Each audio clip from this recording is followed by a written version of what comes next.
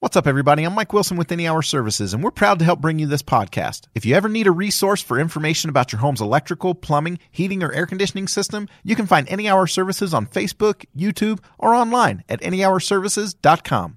Hi, this is Scott Trout, CEO of the domestic litigation firm Cordell & Cordell. There are many life changes that can happen after divorce that make it difficult or impossible to uphold requirements of your divorce decree. The orders issued in a divorce are based on the facts presented at that time, but the circumstances used in issuing those orders can obviously change. If you feel a modification to your court orders might be necessary, talk to us at Cordell & Cordell. Contact CordellCordell.com, 1065 East Hillsdale Boulevard, Suite 310, Foster City, California, 94404. Welcome to Ideation Collective. I'm Jess Larson. Today on the show, we've got Perry Marshall. If I get a room full of people, it doesn't matter what I'm measuring. It's almost certainly going to be 80-20. This is another episode of our Innovation and Leadership series where we interview pro athletes, world-class musicians, CEOs, Hollywood filmmakers, and a wide variety of other high achievers. Before we get rolling, I want to invite you to get involved with Child Rescue, the charity our founders started. To learn more about them, just come to our website, icollective.co, and check on the Child Rescue tab on our menu. Also, I want to talk to you about one of our show's sponsors. I met these guys back on episode 6. CEO Zach Smith was telling me all about starting a skateboard company and how much he hated doing the bookkeeping for a skateboard shop, and how he really got led to start this business, Bookly, that's a hybrid combining bookkeeping software and human services. And I'll tell you why I let him become a sponsor. It's because I use their service now. I don't love paying $50 an hour for bookkeepers to do stuff that I know software could do way, way cheaper. But I don't love bookkeeping at all. So I want a real live human who knows what they're talking about to help me with the stuff I don't understand. Probably the straw that broke the camel's back for me, though, the thing that put me over the top was that they could do my taxes and payroll also. So totally suggest checking them out. Go to their website, bookly.co, and check out their flat rates. I've been super happy with them. So now on to today's episode. Perry, thanks for making time. Hey, thank you. It's an honor to be on your show. Well, we're excited to have you because we force feed your book to all our staff and hand it out to our clients and stuff. But can you tell people about the story behind why 80-20 marketing came about, the book? Well, it probably goes back 20 years when I was booted out of my engineering job and I went into sales, and I thought it was going to be a lot easier than it actually was. I mean, talk about going into something with a little too much confidence. And it was 2 years of bologna sandwiches and ramen soup. And I remember having this conversation with my wife, and we just had a baby, and she's like, Tana's only going to be 13 months old, like one time. Like, you're missing a lot of stuff. And unfortunately, I didn't really know any way around like how to not miss it, because I was just going balls to the wall as hard as I possibly could. And, at the time, my mentality was, massive action solves every problem. And if I could just do enough stuff, like something's bound to work, I'm going to sling some mud against the wall. And I really just had no idea where the levers were. I also didn't really understood how it is that I sell. I was watching other people and I was trying to imitate them, and they weren't me and I wasn't them. And so it was just a really bitter struggle. And 80-20 Sales and Marketing is the book that I wish somebody had given me 20 years ago, but it's also my manifesto on how sales and marketing should be done. And, people don't realize how much 80-20 is absolutely everywhere. It is everywhere you turn. It is everywhere you look. It is like under your feet. It's out your bedroom window. And we can get into that, but I think there's like a whole paradigm of how you do sales and marketing that's very different from what most people are being taught. Yeah, and I know I just called the book 80-20 Marketing. It's 80-20 Sales and Marketing on Amazon, or go to Perry's website. You can actually get a discounted version there. But, I think when I was reading the book, my early 20s were spent in sales jobs because as much as I was trying to get out of sales, nothing else would pay me as well, right? Yes, and, right. A dozen years ago, I ended up owning a sales training company, and I think I was living what you were talking about because I got up at 5 a.m. and I made 100 calls to the East Coast, and I'd get my 2 appointments set, and at 3 p.m. I'd switch to the West Coast and try and get another 50 calls in and get an appointment for the West Coast. I just 5 days a week, that's what I was doing.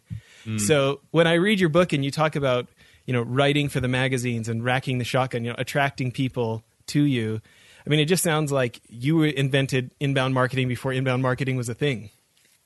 That's really kind of true. When I was pounding the pavement and trying to get all these appointments with people, I was like, there's got to be a better way. You've got to be able to outsmart this somehow. There must be. And I was actually, I would try all of these crazy things, and every now and then something would work, but I hadn't discovered the world of direct marketing. And what I eventually found out was, there are a lot of ways that you can position yourself so that somebody will actually want to talk to you first. And one of the things that I discovered about myself was that I have a consultative sales personality. I am not a timeshare salesman. I'm a person who wants to sell based on actually solving your problems. I tell you, one time my boss calls me into his office and he goes, Perry, you take these little gizmos into these customers and you hand them these things and you say, here, I think this would solve your problem. He goes, you're a problem solver. And he goes, that's really great, Perry, but we need you to sell something. and the thing was they wanted to sell me something whether it solved a problem or not. Dude, just go out and get the order. There's some really red-blooded, meat eating sales guys that can do that, and I just couldn't. I had to go in there with some reason for being, and what I found was that if I used publicity and media to establish my expertise and to burrow down into the questions that nobody was answering, that if the phone call came into me and they wanted my advice, all of a sudden they're asking me so when's the next time you're going to be in Cleveland?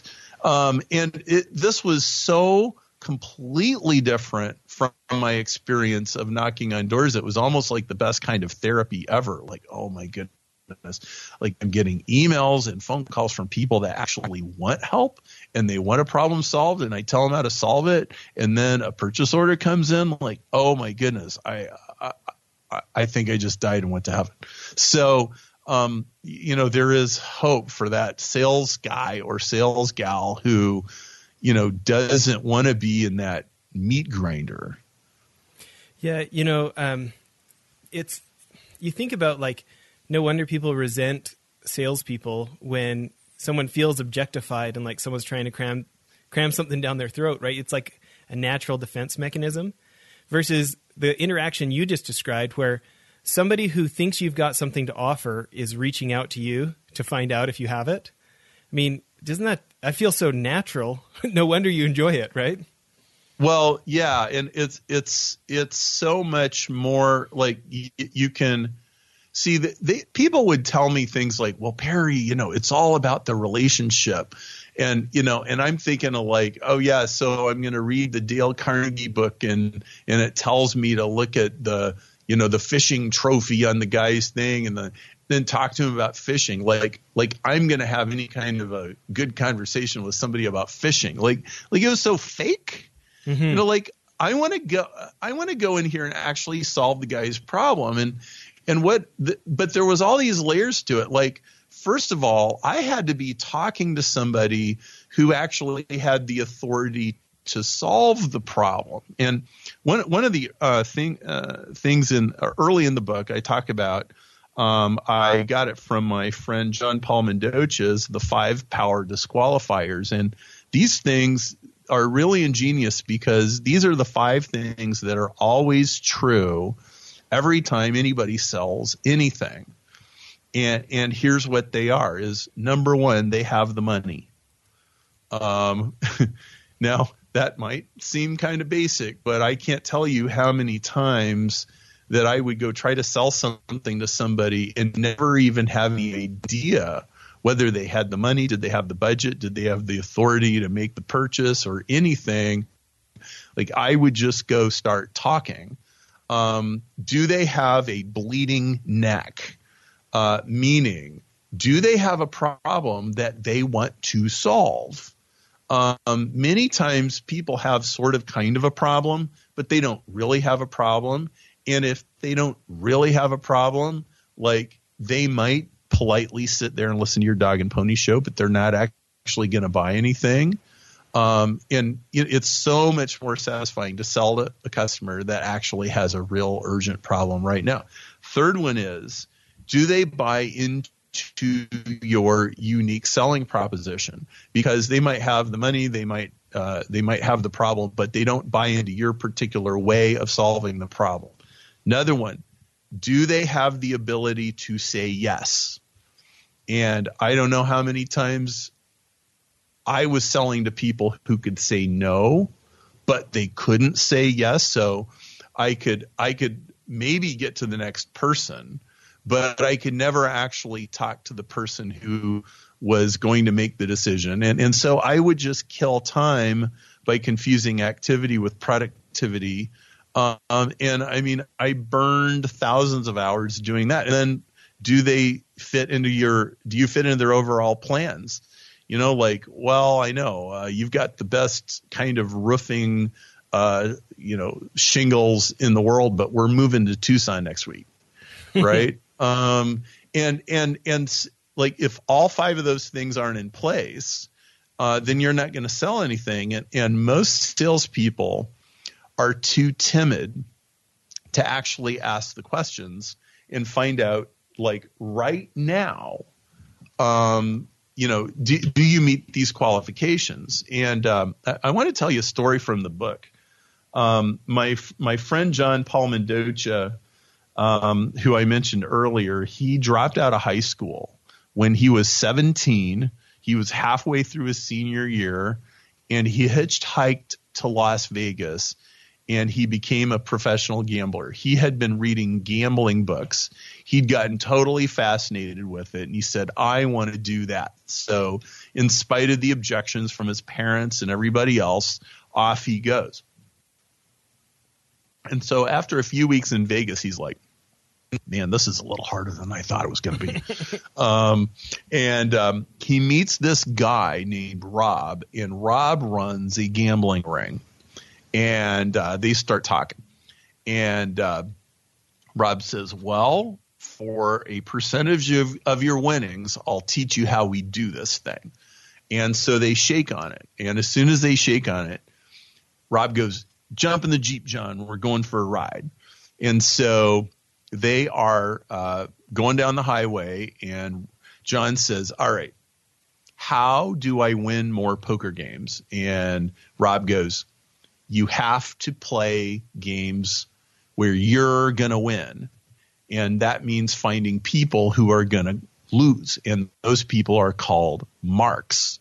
You need to play with the marks. You don't play with other professional poker players. You play marks. And he goes, so where do I find marks? And he goes, here, I'll show you.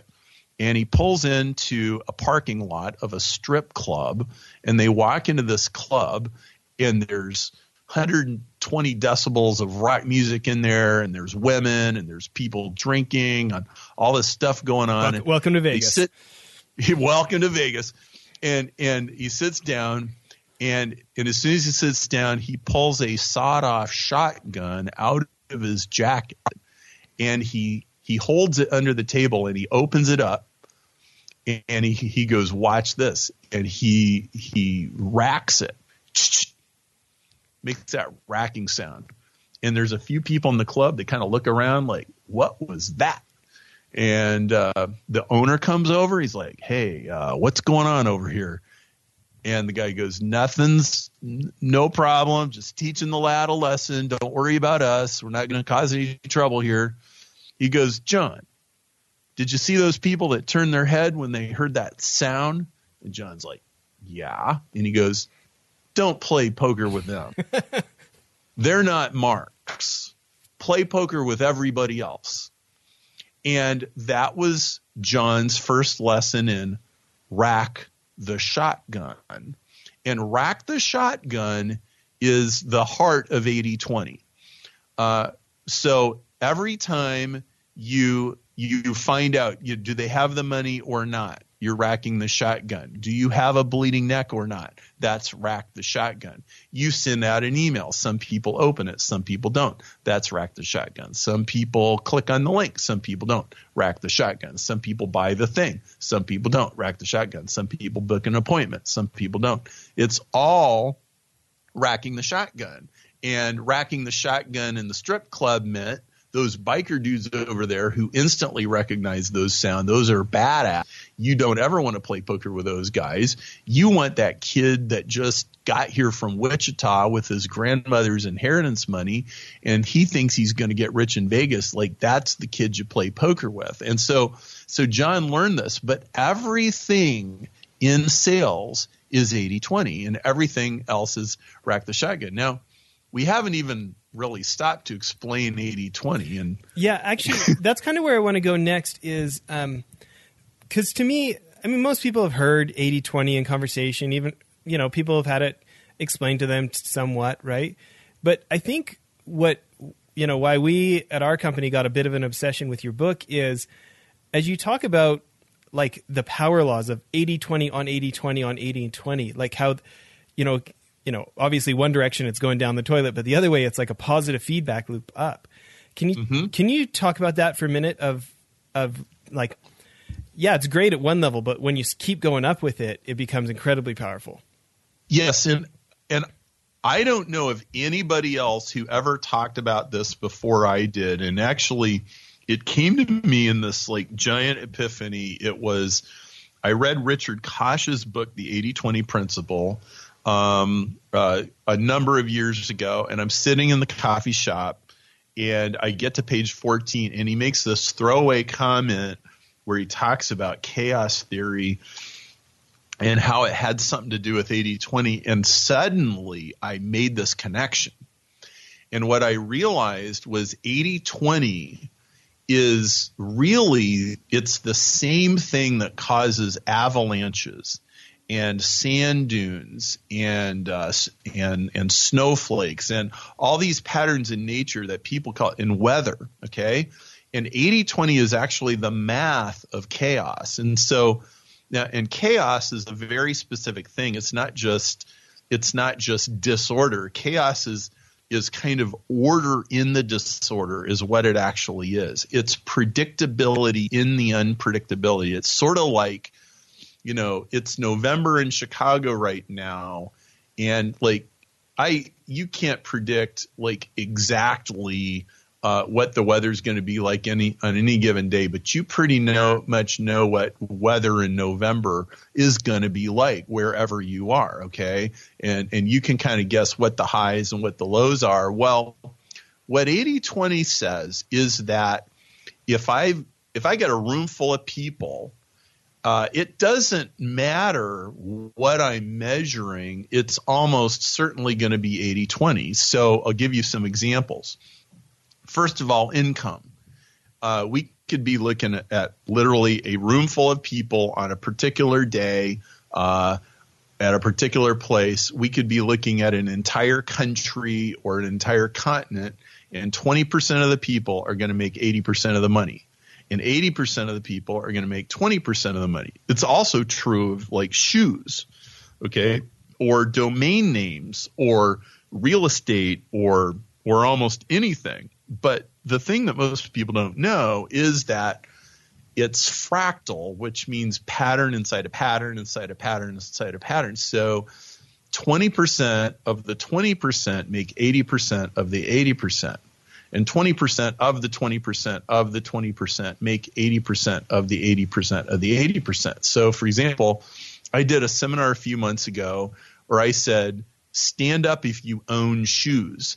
And then I started going up in numbers from 5 to 10 to 20 shoes to 40 shoes to 80 shoes, and sit down if you own less than 80 pairs of shoes or 160 pairs of shoes.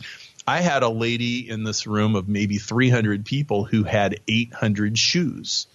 I had a guy in a room full of 800 people who owned 5 million domain names. And I showed everybody, you know what? Not only does 20% of the people own 80% of the shoes, like one person might own 50% of the shoes. Okay. And almost everything is like this, and almost nobody really knows it. And so what that means is with any group of people, there is a super high leverage person, whether it's shoes or domain names or real estate or income or Furbies or whatever, that there are these huge inequalities, and almost everything in the world runs in power laws like powers of 10. And so sales is not additive, it's multiplication. It's actually exponential. Like everything is exponential. And when you don't know this, you walk over $100 bills to pick up quarters. It's crazy. Okay, so I have a question about this. So totally seen this in my own life. I after I left mergers and acquisitions for Citigroup, I ran a private investment fund in Canada, buying energy investments. And we had retail fund, so I had probably 1,100, I had about 1,200 investors averaging about $15,000 in each. And I had one investor for $8 million in. I mean, obviously there's, yes. but do you know what I mean? Like I had a bunch of 50s and a couple 250s, and then, and then I had somebody for 1.25, and then I had somebody for 8 million. But I mostly had, 1,100 people at 15 grand, right? Or like in the consulting company I worked for before we started this one, Mylan Advisors, mostly I sold seminars for 15 grand for a 2-day seminar, or, I'd sell people 20 grand worth of their own books they're teaching other people. And then I had one client buy $2.8 million worth of books, like, so it's fun for me to have seen it. But here's my question.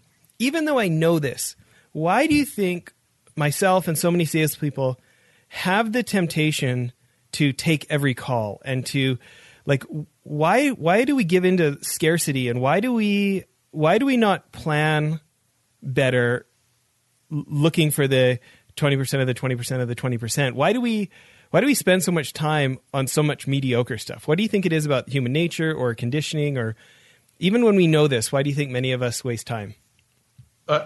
There's several reasons. I'll give you two. One of them is education conditions you to do this. Now, part of this is good. I think one of the reasons that civilization exists is to make 80-20 tolerable for everybody. Okay. It's why we have welfare. It's why we have public schools, like every kid gets an education, and like really, in the Declaration of Independence, all men are created equal and endowed by the Creator. Yeah. I was a Boy Scout. Everybody gets a turn. Right. Everybody gets a turn. And so that's good. Okay. But this gets pounded in your head to such a degree that you literally stop seeing the inequality. Okay. And so like everything with grades, like, okay, you're supposed to get A's and B's in chemistry and English and math and this and that. When in fact, the truth is that in your life and in career, there's going to be like a few things that you learn really, really well, and all the rest of it almost doesn't matter. Okay. And like education, it really kind of pounds this out of people. And it's this kind of perfectionism. Okay. And actually that's the second part. There is a perfectionism that I think, is really a form of self-sabotage. Okay. And here's the thing.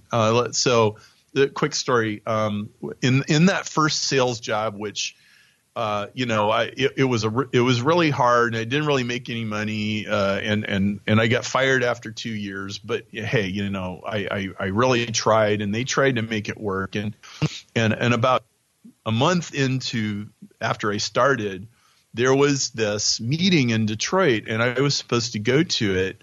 And I woke up one morning and opened my eyes and looked at the clock and like, oh my plane leaves in like 7 minutes. Like, no way you're making that plane, right? And that adrenaline, that awful, dreadful feeling, is going through my veins. And my wife drives me to the airport. We pay the upgrade or switchover fee, and I go to Detroit. And I'm like, how did I miss my alarm clock? And I came home that night and I figured out the only explanation is that I literally shut it off. And I never did that. I only did it that day, and it was an important meeting. And I figured out I had sabotaged myself. And I could give you like a litany of stories where I shot my own self in the foot on the best possible day to seize the best possible opportunity. Like I would do this over and over and over again. And I think most people at some level are terrified of those 80-20 moments, or those 1% moments, or that $8 million investor, because whatever head trash you've got, or whatever self-image issues, or fear of success, or fear of failure, or whatever it is. And so what we do in order to avoid talking to the $8 million investor is we call everybody, or we like sit there and we endlessly polish and perfect each email to get the words just exactly right. And we polish these little turds. And I just seen this so many times. I've done it so many times.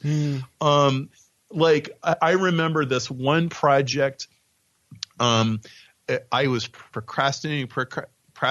I sit down. I'm like, okay, I'm going to write the sales copy. I'm going to get this thing cranked out. And like 10 minutes into it, like this voice in my head says, Perry, it's time to go get a haircut. Like, I don't need a haircut right now. I almost jumped up and but I caught myself that time. I go, that's my inner head trash. That's, you know what? This is an important project. I could tell this is actually going to make money. And it did. That project ended up making me over $1 million over a period of several years. And I came to recognize, like, you can actually harness the head trash to tell you which things are important and which things that you should procrastinate on. The ones you should procrastinate on are usually the things that you're doing right away. Yeah, I think, we're big fans of like Anders Ericsson's book Peak, or The Talent Code, all these neuroplasticity books about the ruts we get in. And I think the conditioning of everybody gets a turn, plus, using it as a form of procrastination from that big opportunity I don't want to screw up. That makes a ton of sense to me. Listen, I think this is a good place to end for part one.